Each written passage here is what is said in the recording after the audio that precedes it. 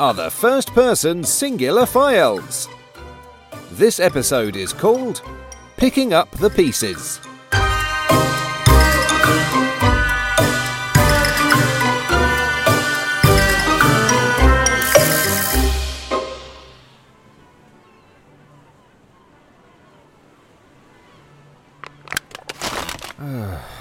Why do people litter within reaching distance of a bin? There are 16 bins on this pier, 6 down each side, a couple at the entrance, and 2 at the doors to the theatre at the end there. You'd think that would be enough to put me out of a job. I've been reminded enough times how littering keeps me in employment. It's the same people who tell me I'm a waste of space. Oh, I'd prefer that to a space full of waste.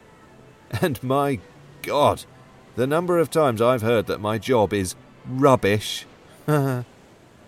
Amazing how there aren't more locals booked for comedy gigs at the Pier Theatre. I was quite amused last week, though. A guy left a load of rubbish on a bench in a Tesco carrier bag, and pointing to it, gesturing for me to sort it out, he said, "Every litter helps."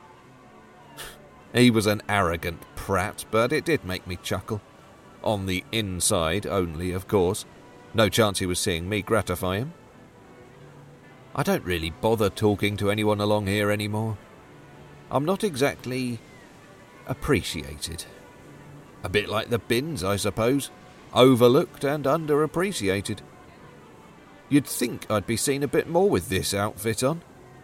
I know it's a bit grubby, but I'm still like a beacon out here. Neck to ankle in reflective high-vis.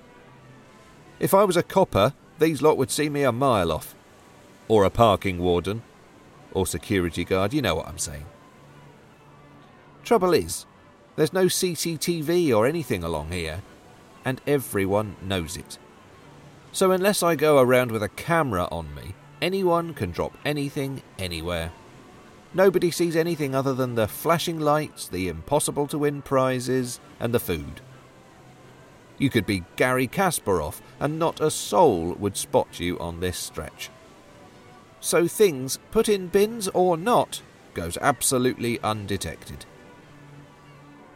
There's a lad down there now, sat on the wrong part of the bench. Quite how sitting on the back of it like that is more comfortable than the conventional way, I have no idea. He's going to end up with a horizontal indent across his bum cheeks. His backside will look like a hot-cross bun. Anyway, despite that bin being less than 3 steps away from him, I can guarantee you he'll sling that can underneath... Oh, well, there you go.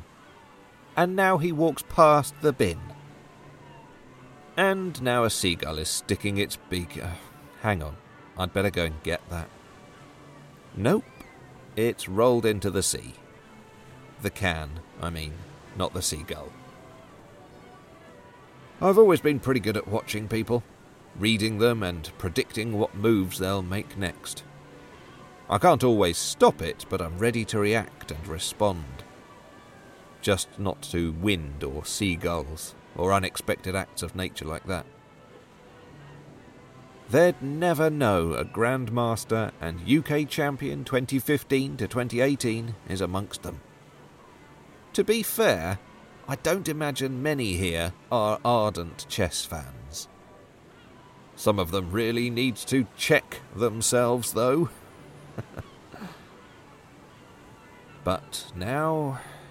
well, now I guess I'm picking up the pieces. It's quite a niche world, admittedly, but I was quite a superstar in it. Tommy the King Kingston. I was even interviewed for the Telegraph's Sunday Supplement magazine once. And I was a guest on Love Island Aftersun. You know, the spin-off, follow-up show on ITV2. They got me on to analyse and comment on the contestants' tactics. I tried that line on there, to check themselves. But it landed about as well as a Barnes opening versus a Danish gambit.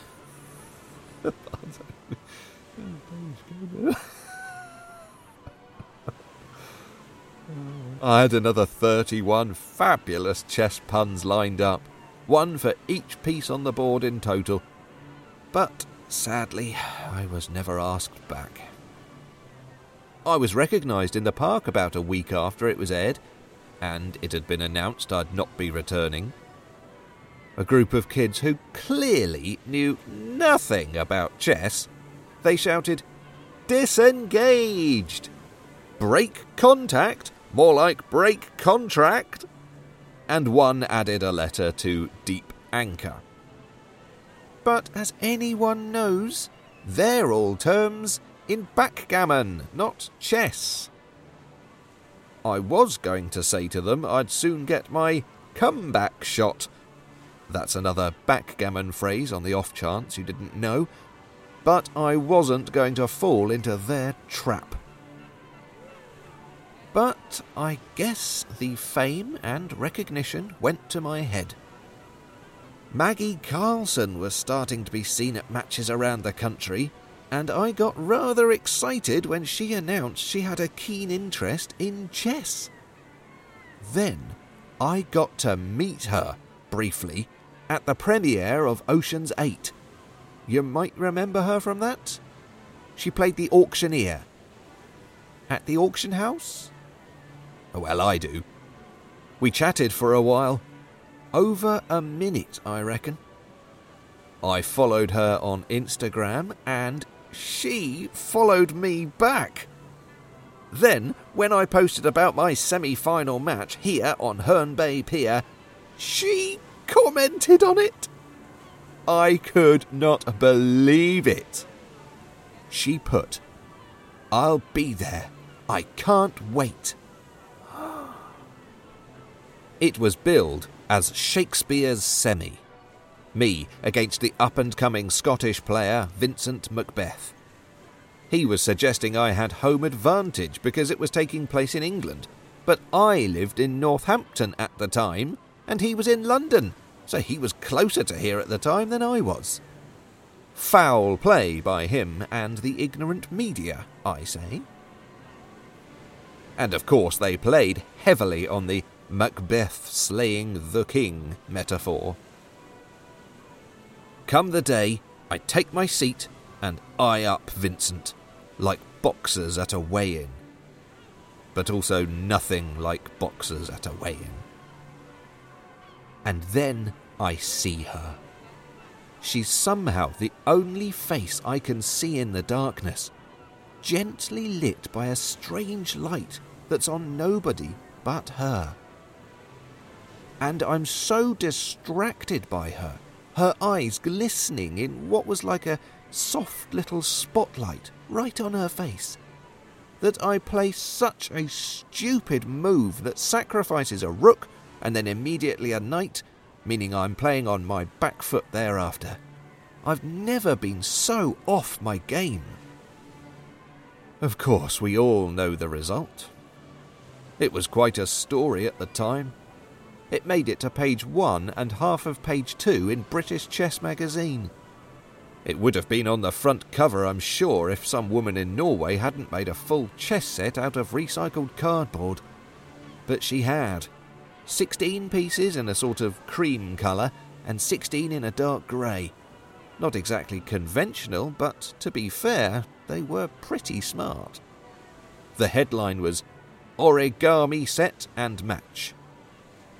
Then, below that, the sub-headline, No Longer King, Kingston Down. Inside, on page 2, a big photograph. Not just of Vincent Macbeth, but Vincent Macbeth with his arm around Maggie Carlson. Both of them grinning away. In the interview, Macbeth said how it felt like he'd won a war in beating me, that with every piece of mine he took, it was like a bomb going off in my strategy, that he felt an explosion of elation with each one.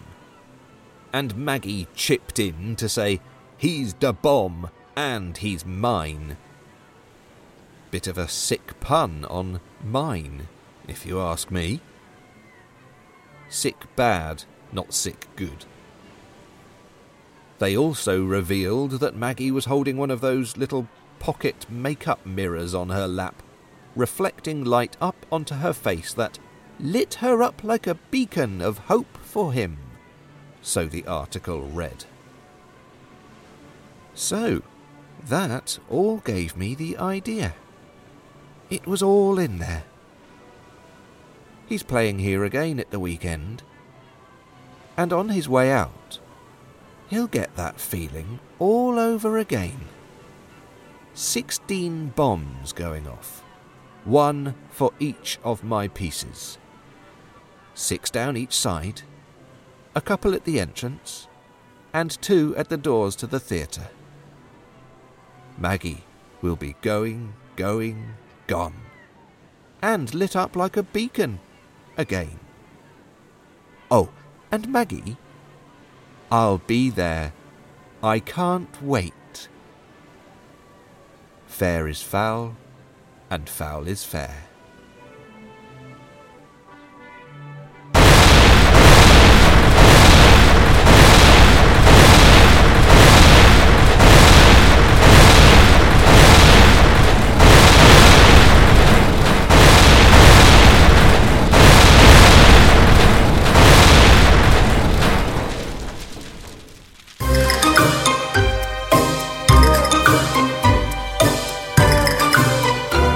Picking Up the Pieces, written and performed by Peter Halpin.